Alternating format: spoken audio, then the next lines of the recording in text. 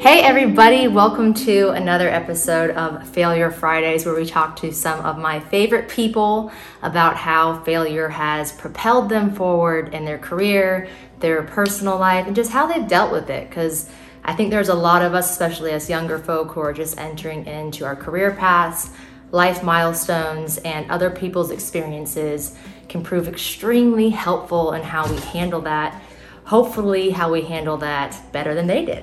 So today we are going to be speaking with Ted Mecimore. Am I saying that right, Ted? You got it.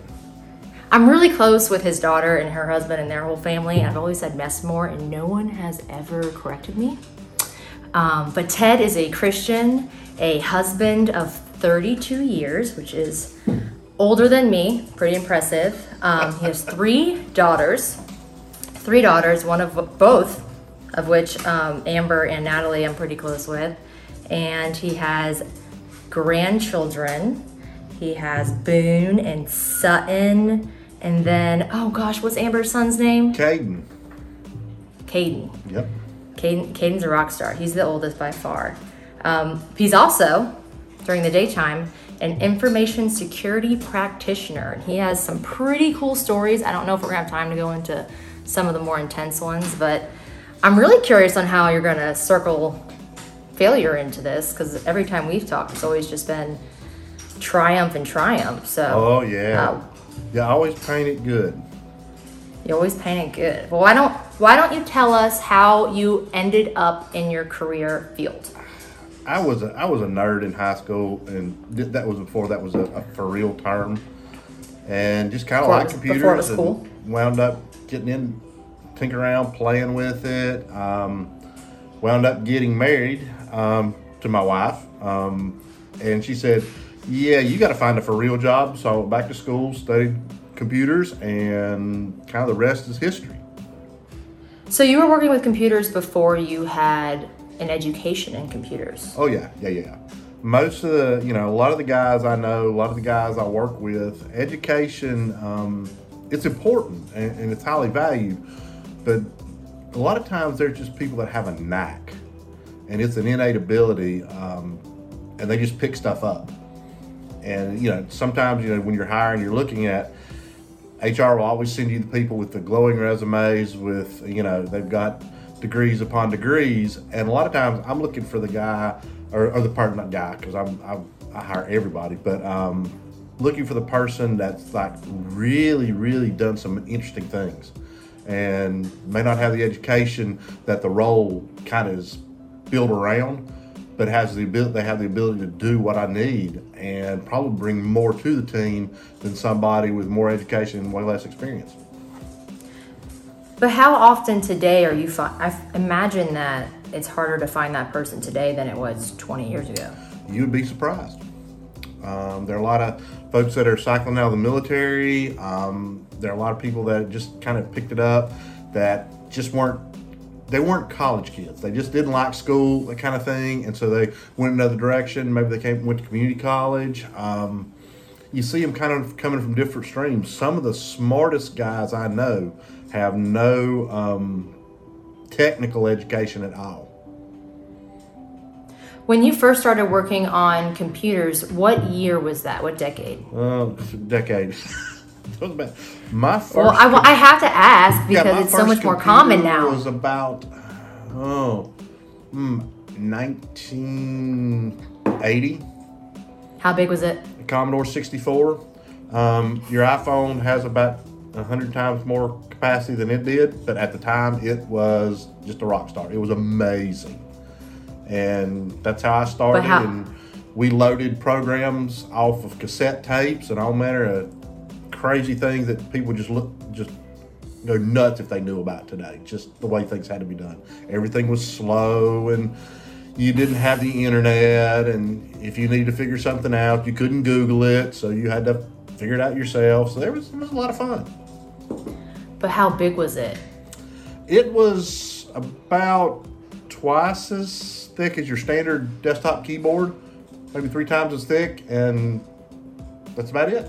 There wasn't a whole lot to it. There weren't hard drives, there weren't sound cards or anything like that. If you made it beep, that was like a home run. Most games were beeping games. I just remember learning about in school, like the first computer was the size of a large living room. Yes. I have. I know you're not that old. Yeah, no, I'm not that old. They sized down some.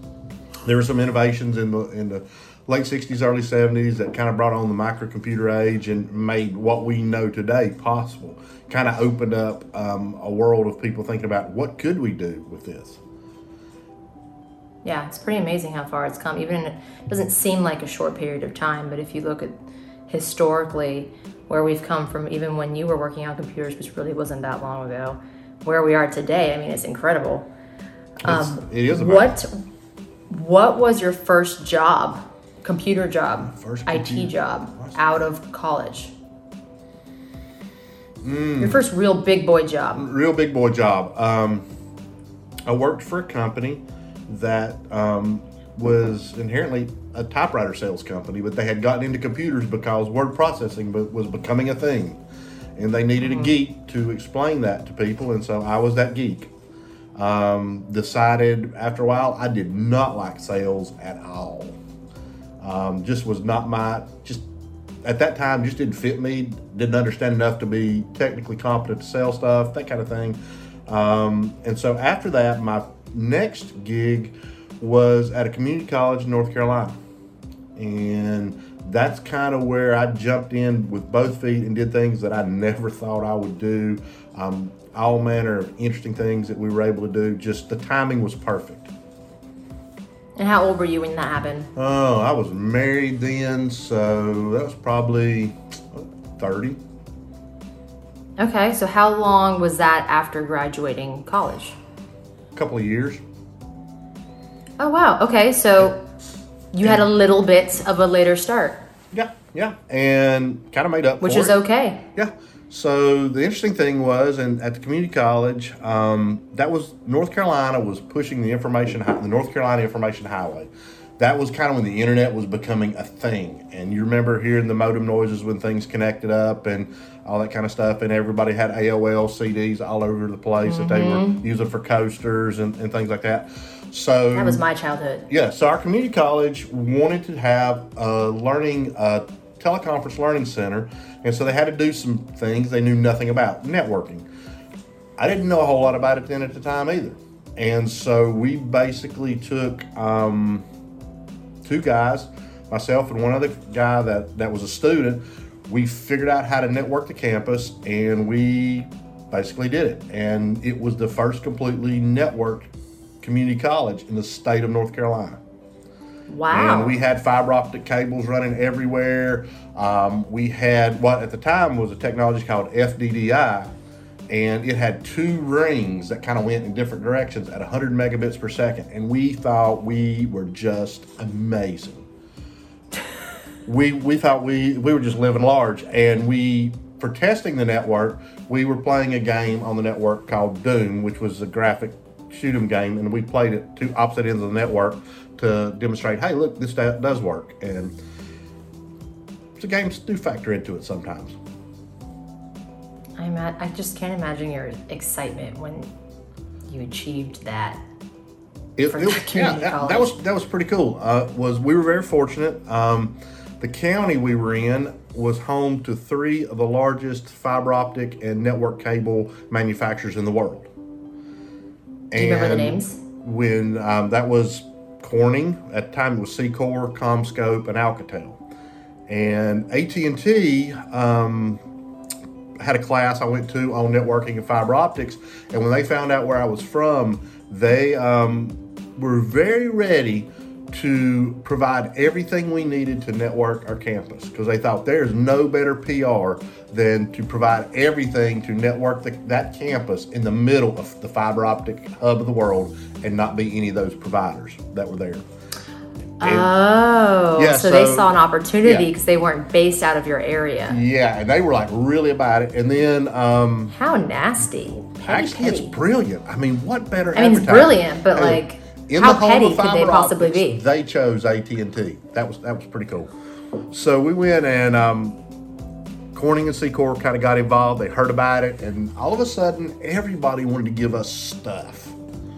And all three companies partnered to provide everything we needed free to network the campus. There was no way the community college could have ever afforded to do it. It was probably somewhere in the range of $500,000 to $750,000 worth of stuff at the time. And we laid fiber to ground through buildings all over the place, and it's still running today. And that's a while ago. How many people are on your team to help you accomplish something like that? That's a massive, I mean, I guess it doesn't have to be a big school, but still. It's pretty sizable. It took us a while to do it, and I was very fortunate to have a guy that worked with me, and we did it ourselves. We polished all the fiber. 2 people? 2 people, yeah. You get good at it. When you have to do it on cheap, you'd be surprised how good you can get at things. And there's a funny thing. Let's see if I got something. You would polish fiber and you make a figure 8. This was old school polishing fiber, and you'd make a figure 8. You do this thing and you do it so many times, and you look at it to make sure it was just right, and because you're basically polishing glass. And there are times when I am just sitting there kind of antsy, and my hand does that same figure 8. I did it so much, my hand still does it. It's just kind of weird. But yeah, there were several, probably close to 5 to 8 miles of cable that was pulled at the campus. We used some of the campus facilities guys to pull long runs of cable for us. They had no clue what they were doing. I said, this is what we need to do. And they were able to get it pulled. And so, yeah, we terminated everything, wired it up, and built the network. Knew nothing about it and just figured it out on the fly. You were a student, so that was unpaid labor. No, I wasn't a student. I was paid. I had a student. Okay. Then he came to be full time, and I think there were some days he regretted it. I'm sure. We had long, crazy days. That sounds like a very manual project. Yeah. So I'm curious, based off of that, where you're going to pull your first major professional or personal failure from. You know, there are always failures along the way. You chose the product poorly, you went in the wrong direction. I had a professional failure, and it was probably the mid-2000s. I was working for an organization, and we were migrating. It was early age of the storage area network, the SAN technology. And those things were really finicky, and we were increasing the storage space and moving some things around. Our team had kind of walked through our plan and our play to get that done and how we were going to approach it. We kind of said, okay, we're ready to roll, and I was going to come in early the next morning to make a move. I did not know that one of our application teams had made a change in their application and hadn't told anybody. And so I got in early in the morning, thought I had it in the bag. And we were going to do this, knock it out. We had written everything down. We actually had a written plan. This wasn't a cowboy effort. This was kind of a real deal. And I pulled the trigger on it and killed it, graveyard dead. Well, what is sand exactly? So that's how I know nothing about this. Right. So storage area network is this is how we share files. And so we would have hundreds of systems connected to these SAN storage enclosures that had hundreds and hundreds of disk drives in them. And they're all spinning around, burning power, and that's where everything was stored. And it was the latest, greatest, coolest technology. So this was all the data storage for all the financials for this organization. And I killed it. Killed it how did you kill it? Like dead. Like we lost every bit of data. What type of data was on there? All the financials that dated back 20 years. Oh my God. For the organization you worked for? For the organization I worked for. How big was this organization? In millions of dollars? Couple 300. Wow. Did you get fired, Ted? I did not. When I realized what had happened, I realized, okay, my big mistake was I didn't take the 5 minutes it really would have taken. Let me go back and make sure that nobody's changed anything. I made the assumption, and you know what assumptions are. I made the assumption that nobody had changed from our plan, that nothing had been changed or any additional steps had been added, and I just kicked it off. 5 minutes to drop back and punt would have saved me 8 hours of sheer terror. The terror came when we realized that, oh, by the way, the data we need to recover, we're actually not backing that up correctly, and so we don't have a good backup of that. And so now at this point, I'm probably thinking about jumping off the building. And we started. People that know nothing about what we're talking about. No backup means there's no record. Yeah, there's no recovery on this one. This is dead. And then we found a backup. Wait, pause. Okay. We will return to your scheduled programming shortly, or we are currently experiencing technical difficulties. Okay, take me back 30 seconds. So, All right. So we were hard down. It was 8 hours, and we're like, okay, we can't recover. And one of the other engineers and I started kicking around ideas of how we could gin up something to make this work. And we found an old backup that was like a month old, and we realized that we might be able to get that recovered. And we were able, after about another 4 hours, to get back in business with month-old data. Over the next 2 days, we were able to recover bits and pieces to get back to where we had only lost a couple of days' work. So that it wound up being not a perfect exit from that situation, but better than it looked. what was your position in the chain of command when this happened? I was the senior network engineer. Who was above you and who was below you? So I had some other network engineers, network administrators under me, and I had information security or information technology manager that was above us. So then, if you can take us back to the emotions that you felt right when you realized that, which I imagine you realized it how long after it happened? 5 minutes, you said? Oh no, I knew it probably within a minute of it happening because the discs didn't come back right.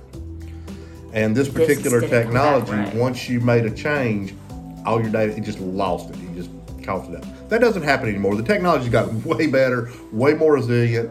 And it's one of those things that, yeah, no, that I won't make that mistake ever again.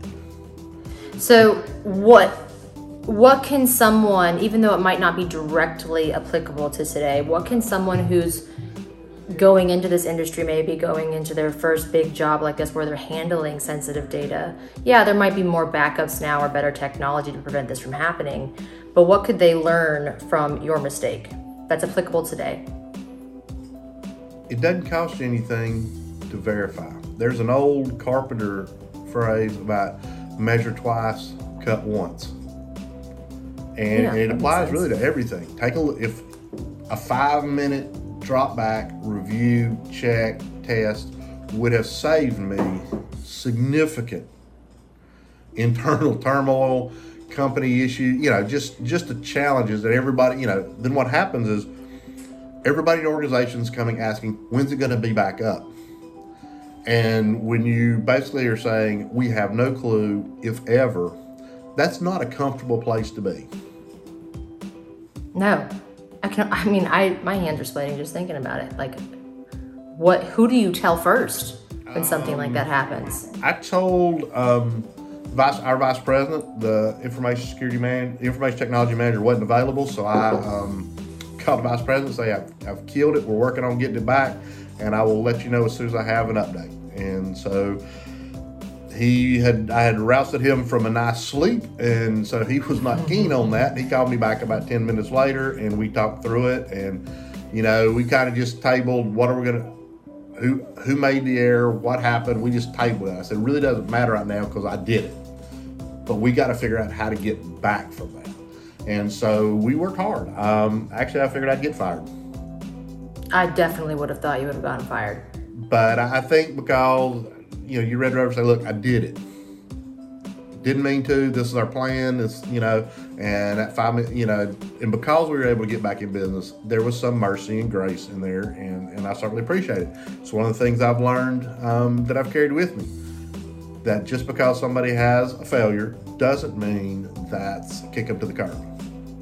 No, but even in your example, I think that how you handle failure is even more valuable in most situations than the failure itself, right? You were accountable immediately, you were apologetic, but then you also provided a solution. So I think combining those in any type of failure, provide a solution. If you are in any type of situation where you are presenting a problem, always try to provide a solution, just in general.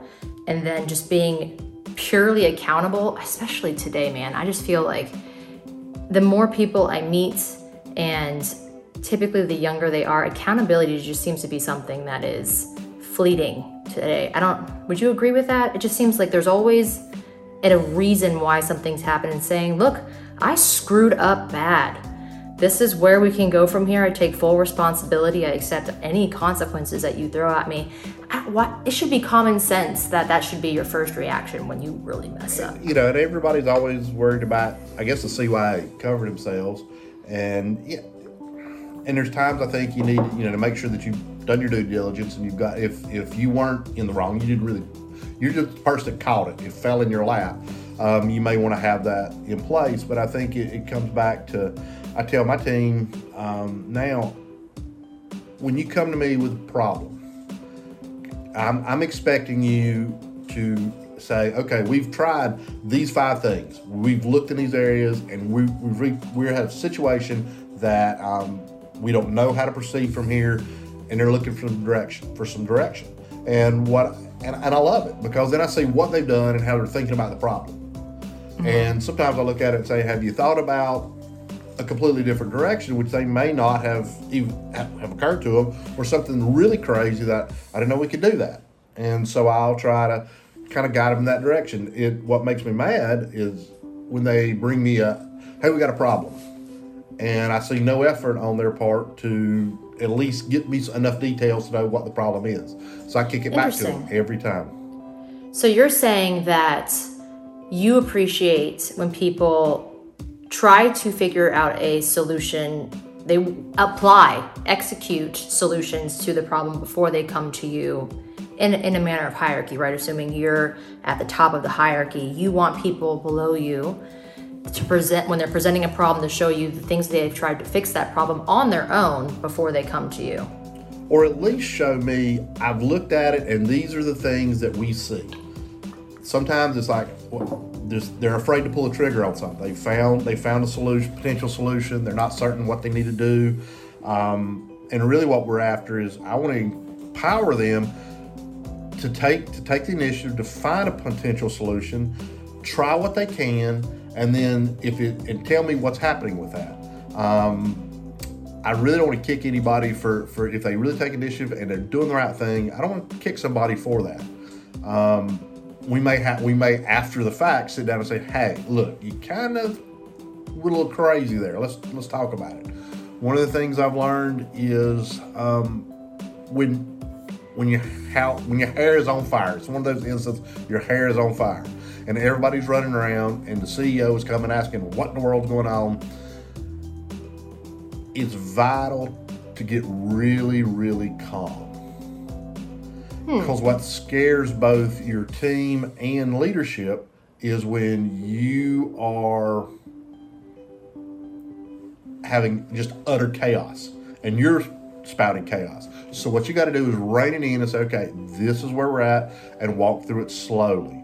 And I'm pretty lucky. I tend to do that. I tend to be able to kind of focus on that. I've worked with some guys that are really good at it, and I worked with some other people that really needed to work on that skill. They kind of get amped up, and I'm like, no, less caffeine, no more Red Bull. We're working on a problem. And you kind of want to constrain their actions a little bit to keep them from going off and saying something crazy. So playing devil's advocate here, do you think being incredibly calm and collected during time of utter chaos, most likely, in this fictitious situation, chaos that is because of your actions, that could come off as cocky or inconsiderate or it could, aloof? And it can. But I think what I'm trying to do is, okay, I'm seeing all the energy from everybody spun up.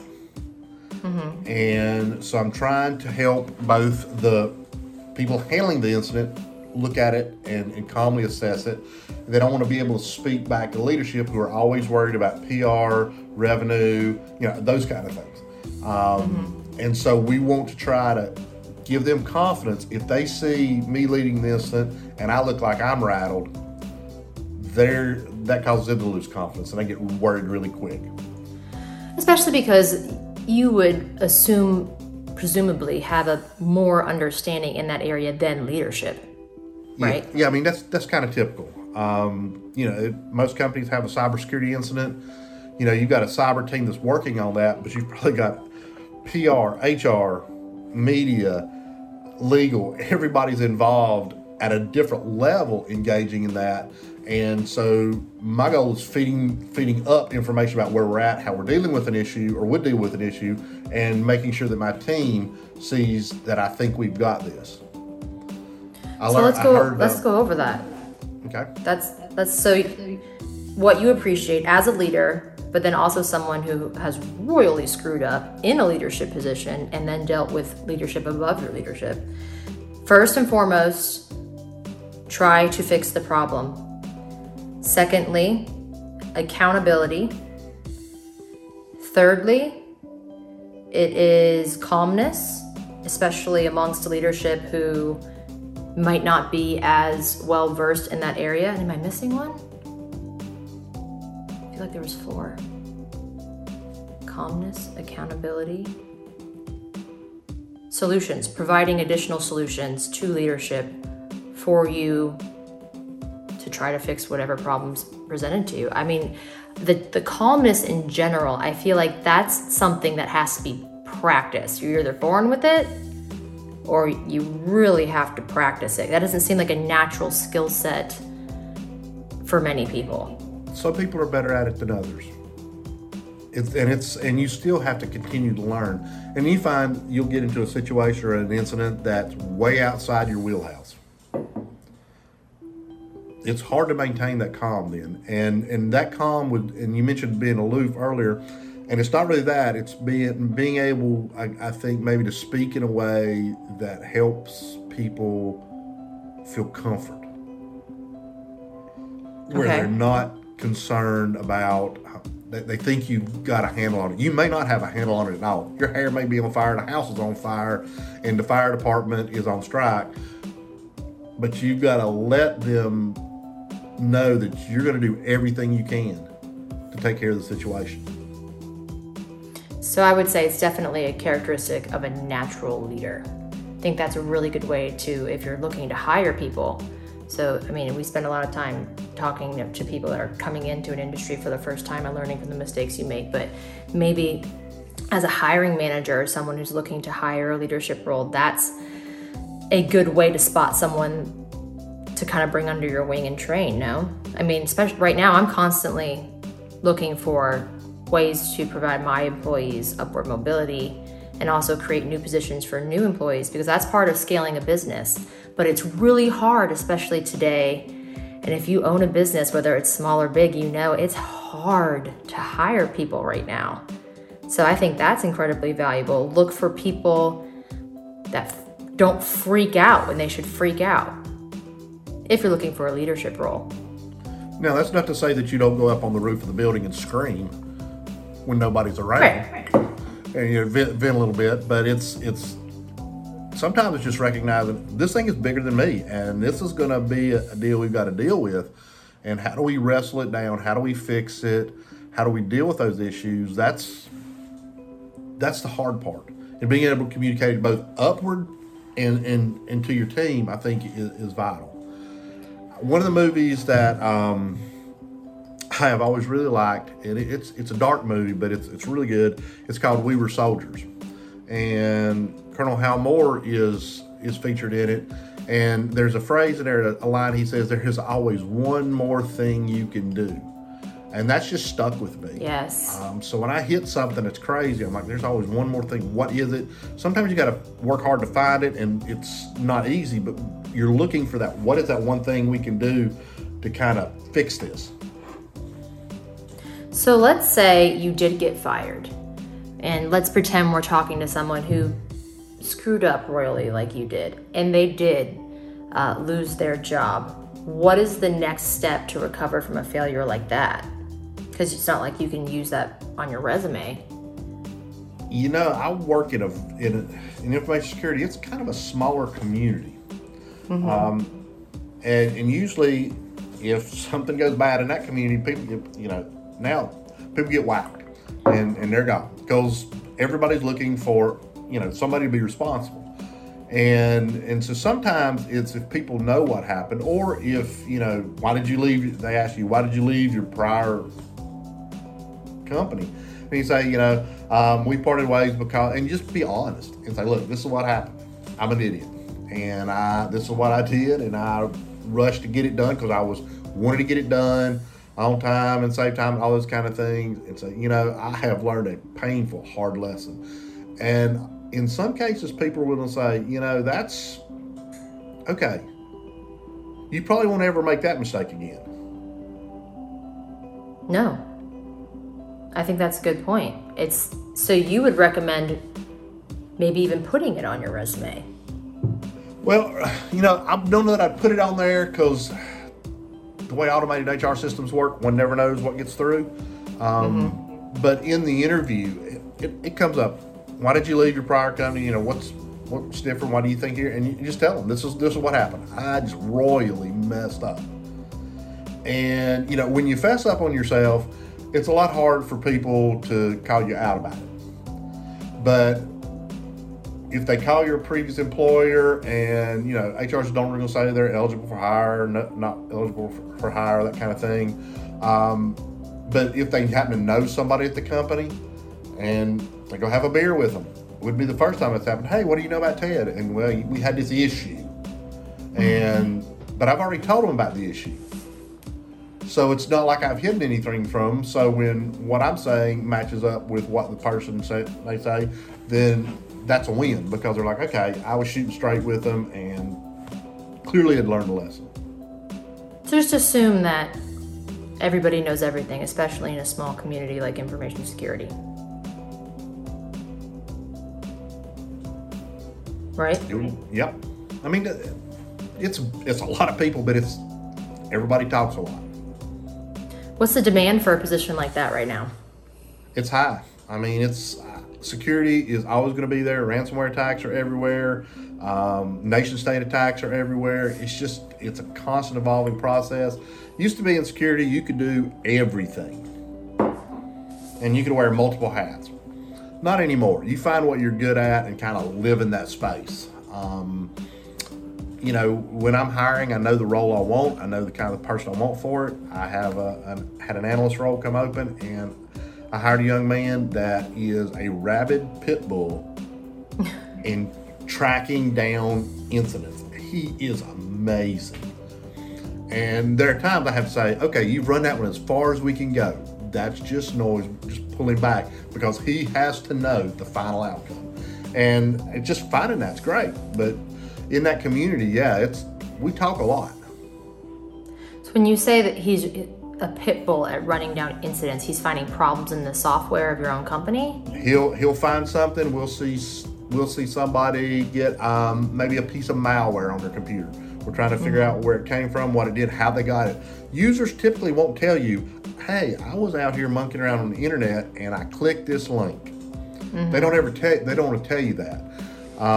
Or I got this email and I opened it up and it did this thing, and we found out, we knew it. We alerted inside did the thing, but you didn't alert us to tell us. Now tell me what you were doing. And he's good at ferreting out that information and figuring out where it came from, potential impacts, and how do we need to respond. How do you explain something? Because I have another client who has a similar job, and he says it's really hard presenting issues to leadership that don't understand your job. How do you break down something as complicated? Because I feel like it's two different worlds, right? If you're in it, what you're talking about is incredibly elementary, but when you're talking to people outside of it, it's really hard to break down. It's like when I'm talking, to someone who has no idea about finance at all. Yours is even more complex. Even less people know about what you do. What's that like dealing with leadership that control essentially the outcome of your job, your job in general, that don't understand what you do? It is. I think some days it's harder than others, especially on some topics. Something's in the news. Ransomware now is the big thing in the news, and so everybody wants to know about it. And so you're trying to explain it to people, and so you got to find something that they point of reference. Maybe it's an analogy you can pull from golf or from something else, and kind of help them get their head around it. I tend not to give super technical talks to my core leadership simply because they take a long time and they really don't have the time to sit there and hear me rant and rave about security keys or how we should do something, certificate sizes, things like that. They don't really care. They want me to do that and handle that. They trust me to do that. But then when I talk to them, I kind of give them a generality. Okay, what we're moving to is 10 times better than what we had, and it will allow us to do this safely. And that's kind of the way I couch that. And you just, I have a Southern accent, so I can use Southern idioms with the best of them. Some things like that dog will hunt, and you just got to find your people and find what they like and find a way to get them to understand and kind of track with what you're saying. They may not understand the technology, but they can understand if we get burned with ransomware, this is going to be bad and it's going to be expensive. Exactly. And I think bringing it back to failure, that's super important, is if you're going to be accountable and you're going to provide a solution to a problem, who you're telling, which is in a corporate setting going to be leadership, a lot of times people who do not do what you do. You have to be able to speak your language, but then you have to be able to translate it. Especially when it's a big failure or a big problem that could, cause like you deleting years, decades of financial data. You have to be able to describe that in a way that they understand it, because what I've learned in my career is people fear so much more what they don't understand.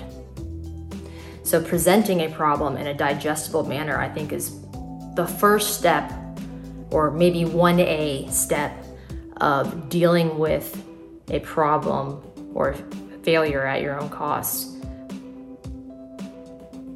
Making it just make sense in the most fundamental way.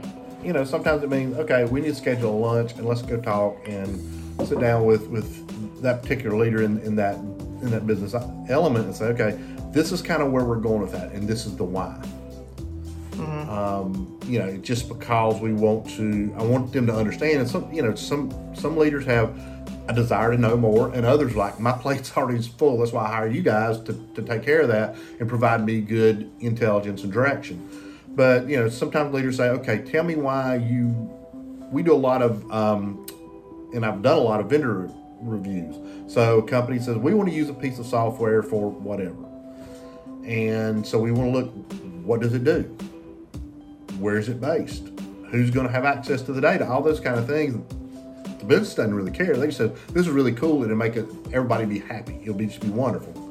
And I'm like, but if it leaks your data, and let's say you're in healthcare and you're going to leak HIPAA data from PHI, that's a big deal. Or financial data, it becomes very touchy. So what you're trying to do is say, I don't want to be the no guy in information security and say, no, you can't do it. There's some days I do get to say that, and it doesn't necessarily feel good, but I say it with passion. Oh, love it. And yell and scream. But I want to be the I see what you need to do. I hear what you want to accomplish. What do I need to do? What are the pieces of this that you absolutely have to have? And kind of, instead of getting 100%, what if I can get you 80% of where you want to go securely and with resiliency, and provide you the feature sets you want there, and let's work on this other 20%. And a lot of times you get the business to say, okay, those would be nice, but we don't have to have them. We can go with this. And you're able to kind of steer them in a direction that will be more secure. And, at the end of the day, I'm going to worry. I'm a professional worrier. I worry about all the applications, all the operating systems, all the stuff we have. So the less I have to worry about, the happier I am. The beauty of compromise. It's also the secret to a happy marriage, guys. Well, oh yeah. It is. So, amongst all of your professional failures, not even just this big one, how has it shaped you as a leader, as an employee now? Maybe even as a father, in your personal life. How do you deal with failure now because of the failure that you've experienced in the past? Part of it, that you can recover from it. Sometimes early on, you're like, It's huge. I've had this thing, and it's just catastrophic. No, it's not. You will recover. You can recover. Don't let it define you. Your failures don't define you. In a lot of ways, you learn more from your failures. I learned not to do. There's some things I don't do. There's some. Hence the podcast. Yes, yeah. I don't. There's some things you just don't do. There's some technologies we don't buy that. We just don't do it. Why? It's just a problem. And somebody says, "Why?" We don't do that. That's going to be a bad idea. And you learn that, and you start applying it to other things. There are days probably that I don't get it together, and it's just I let stuff. You can only take on so much, both personally and professionally. Things going on, challenges with COVID, and all the things that have come from that. This has been a pretty stressful couple of years, especially in your industry. And people are working home and hybrid. It's a challenge, and I think you wind up. Sometimes you carry more than you need to, and it will come out. Sometimes you can't carry everything, and it kind of reminds me if you ever pick up Jell-O as a kid and you mash it in your hands. Jell-O comes out in a weird place. It squirts out of between your fingers and stuff. And I think that's a lot of time with stress and things that we don't deal well with what's going on because we're trying to carry too much. So you got to figure out how to put some of that stuff down, whether it's going out and exercising, or I fish. So for me, that's therapy. So I can go fish, and I don't think about work, and so that's nice. So there you got to find ways to lessen that burden so that you are focusing on the problems, so that you don't miss something, that you're not so entwined in everything going on that you miss a clue or something that's right there in front of you. That's one thing that I could do better at. Not even just with stress in general, which could be a form of failure if you think about it when you get super stressed, because stress will bleed in. It's like a leak in your roof. It's going to find a way to come out some way or form in your life. I need to do a better job of finding that outlet, like yours is fishing. I don't have an outlet that is totally separated from work. My work bleeds into every aspect but that's because I love what I do, and it's very deeply meshed and intertwined into my personal life, but I still think I need to find that thing where work is just not allowed. And I would challenge other people listening, if you don't have that, to also find that thing. I haven't found it yet, but I think it's important to have it. So you want to hear the story about the personal failure when you get too much on you? Yeah, I mean, some people like that though. Yeah, so no. There's a point. So my dad lives with us, and he has Alzheimer's, and that brings some adventure. Some days are okay, and some days are full contact circus. And about a month or so ago, Dad and I, we go to breakfast on Saturday morning. That's kind of our thing. He likes to go out. We go out and eat. And we went to a restaurant, and we had breakfast. We're having a really good day. I mean, I thought this day's working out pretty good for us. And I'm kind of excited. And he said, well, I've got to go to the bathroom. All right. No big deal. We've done this before. So he walks with a cane, and his best speed is about 100 yards an hour. And so he's not going to outrun anything. It's not funny. I'm sorry. Yeah, it is, and it's old. He has bad knees and challenges, but we get there, and luckily the restaurant, the handicap stall was really big, and it was really clean, because that's always a crapshoot at the public restroom. Mm-hmm. And we got in there, and Dad began to get ready to do something. And I said, well, let me get the door shut. I'm trying to help him and get his cane and all that. And we proceeded to have a nightmare biohazard kind of incident. Oh no. It went horrible. What'd you do? Dad was moving around and not helping and making it worse. And it was one of those days. It had been a really hectic week at work. A lot of stuff going on, just a lot of stuff. And I had, and I was wound up super tight, and I just completely melted down. Lost it.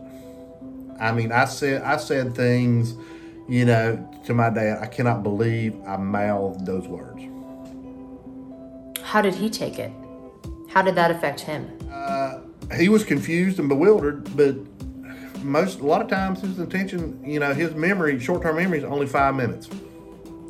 So, well, lucky you in that scenario. He finally asked me, he said, "Why are you crying?" Well, I'm sitting in the floor in the biohazard, just weeping because I recognize I've taken out my stress and frustration on somebody who's purely defenseless. Yeah.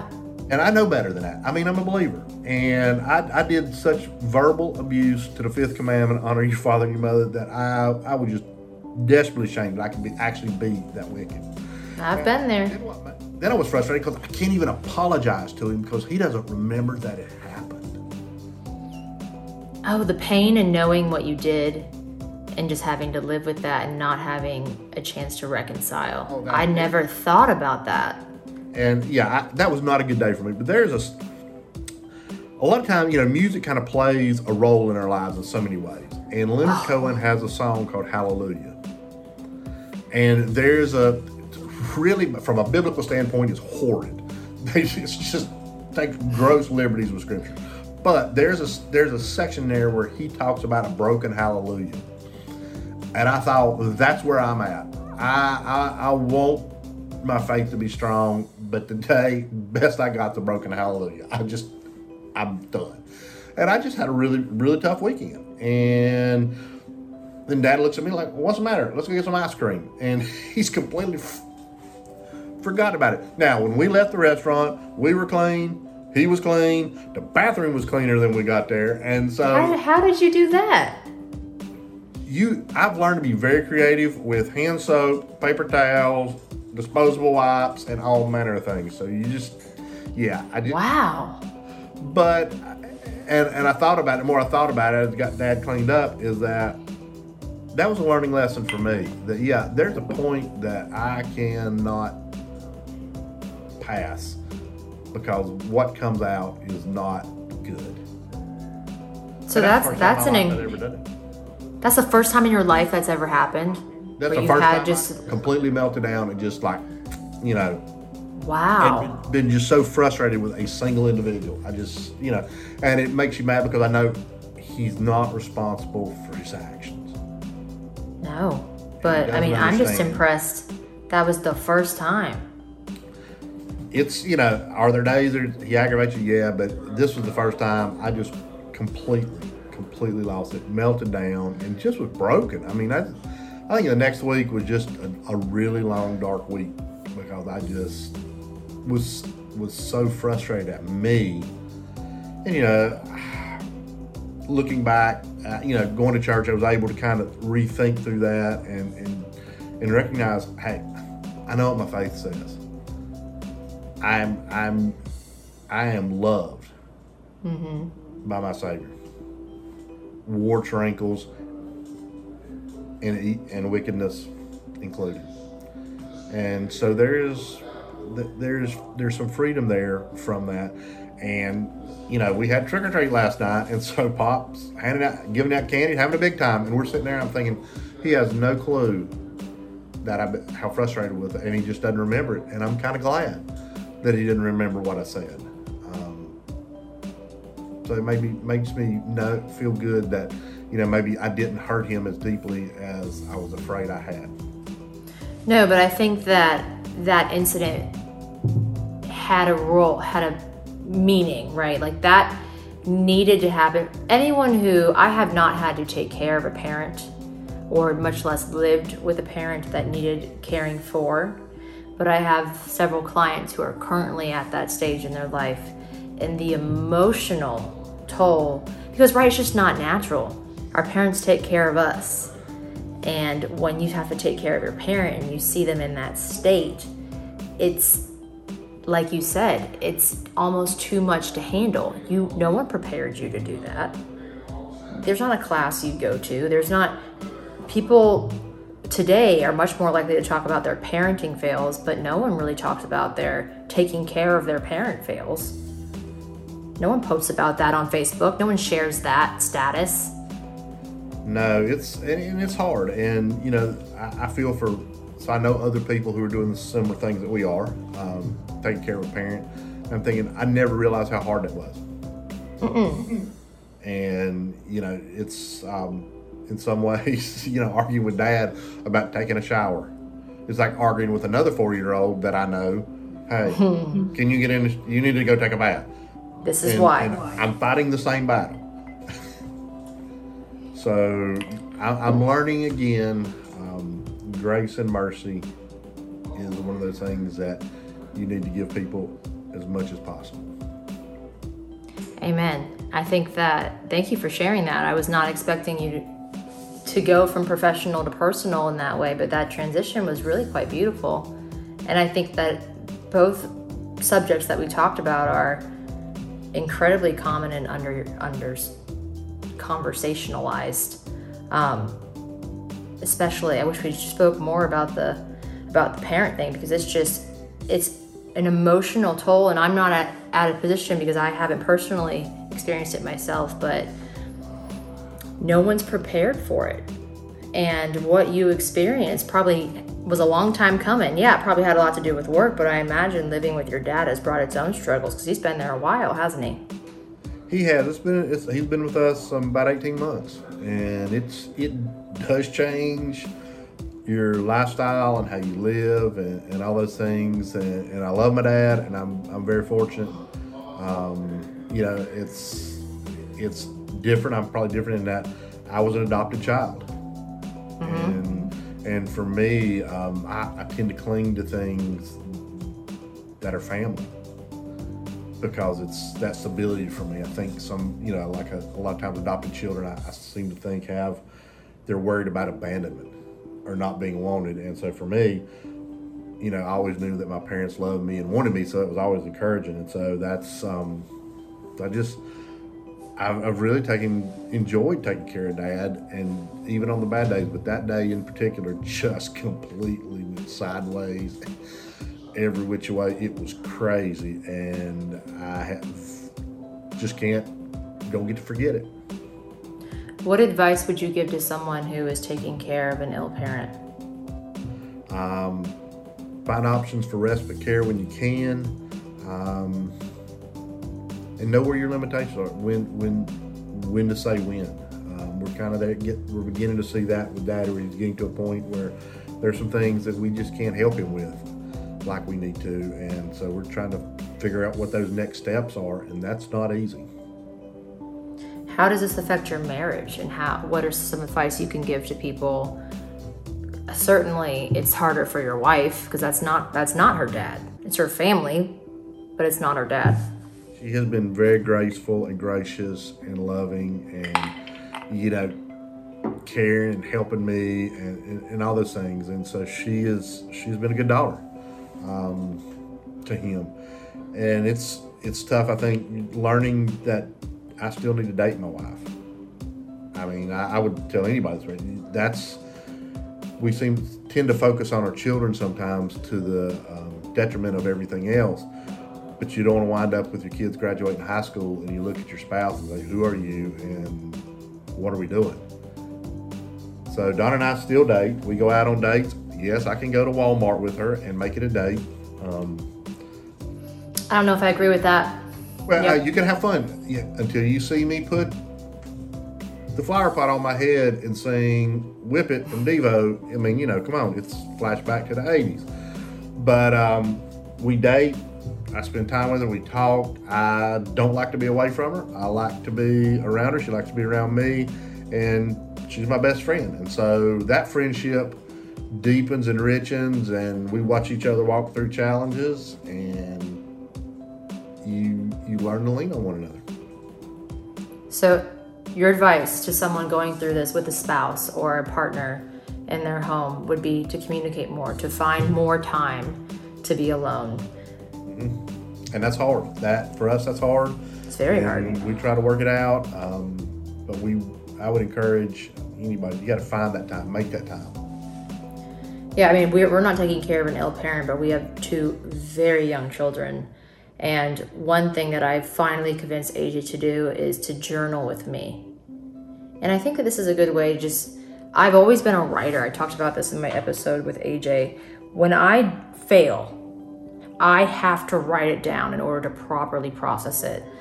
And when our marriage is struggling, or when I'm not feeling fulfilled, or AJ's not feeling fulfilled, and I can't, because my husband's not the best communicator. I think most men, maybe not most men, I can't say that, but a lot of men I think struggle with communication. We're probably not good at that. No, I don't think it comes naturally to y'all. I'm real good at verbalizing what I need, but if AJ can't tell me what he needs, but I feel that he needs something, but I don't know what it is, I have to write it down. So I think that for us, maybe not so much dates, because I mean, my husband's an incredibly antisocial individual, picky eater. So like there's only so many times we can go get hibachi, right? Like a date for me would be sitting down and journaling for 30 minutes and talking about our journal entry. I think, again, someone who's coming from the perspective of having young children and just wanting to connect with my spouse, that's something more than surface level. I imagine that's kind of what you're talking about, right? Finding something that's deeper than 2 feet. Yeah, you gotta, and sometimes you start talking about your day or something you've seen, and you realize this conversation went in a completely different direction, and how did we wind up here? But this has been fun. And I think learning to laugh. I think laughter is a great medicine. I think it lowers stress, and just being able to laugh with each other and just laughing at stupid stuff like walking into the door, or your hair looking goofy when you get up in the morning, that kind of thing, and just being able to laugh at each other and with each other and bring some levity. Because when you're dealing with aging parents, you know that there is an end point that it gets really rough. Mm-hmm. And so take time to laugh. I agree. But you got to find the things that make you both laugh. AJ and I were still figuring, AJ just has terrible taste in movies. We need to find something that we both have in common when it comes to comedy. We're struggling with that one. Maybe a comedy show or something. But I think that you connected both topics really, really well. Again, was totally not expecting you to talk about Grandpa, but I'm glad you did, because from an outsider looking in, it just seems like if you are not prepared, bringing in a parent, especially a parent with Alzheimer's, could just destroy your marriage. If you don't communicate well, if you don't talk about the struggles, because remember, your wife is going to see someone that she at one point had to have very high esteem, respect for, act like a 4-year-old, poop themselves. Like, that's a whole new level that you need to talk about that stuff, right? And then add work stress in there, add in a major failure at work. I mean, it's a perfect storm for disaster. So I think it just goes to the old saying, you don't prepare for a hurricane when it's already raining.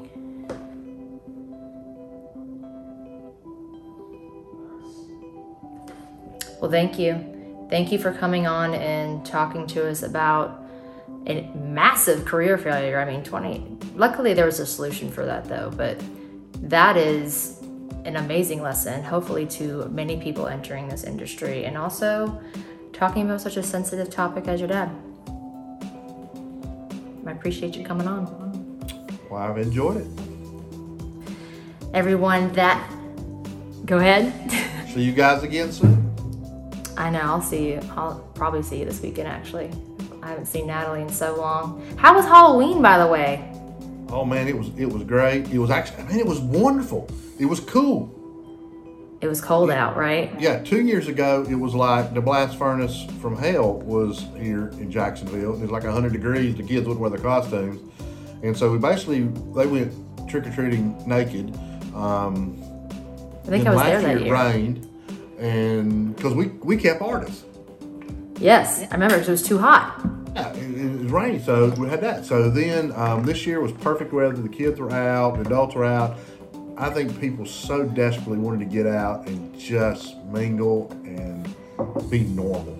Oh, I bet your neighborhood was so fun. was a scream. It was a scream. And yes, I did teach the grandchildren about taxation and how that. Oh, you took their candy? Yes, I did. I will scarf up some candy from that. They don't need Reese's Cups. Of course not. No one needs those. I have a cabinet full of white the cookies and cream Hershey's. Kenny doesn't need those. It's a devil's candy. But all right, thank you for coming on the show, everyone. This has been another episode of Failure Friday. Thank you for joining us. Again, if you would like to join us for an episode of this, you can hit me up at my DMs. You can send me a message on Facebook, or you can text me if you have my phone number, and I will send you a calendar link for scheduling. We are scheduled into about the middle of next year, but you are welcome to come on. Send me constructive criticism. I want to make this as educational and beneficial to everyone as possible. I really enjoy talking to these people. Again, they are close people in my life, friends, clients. Ted happens to be all of those things. And we'll talk to you soon. Have a good night.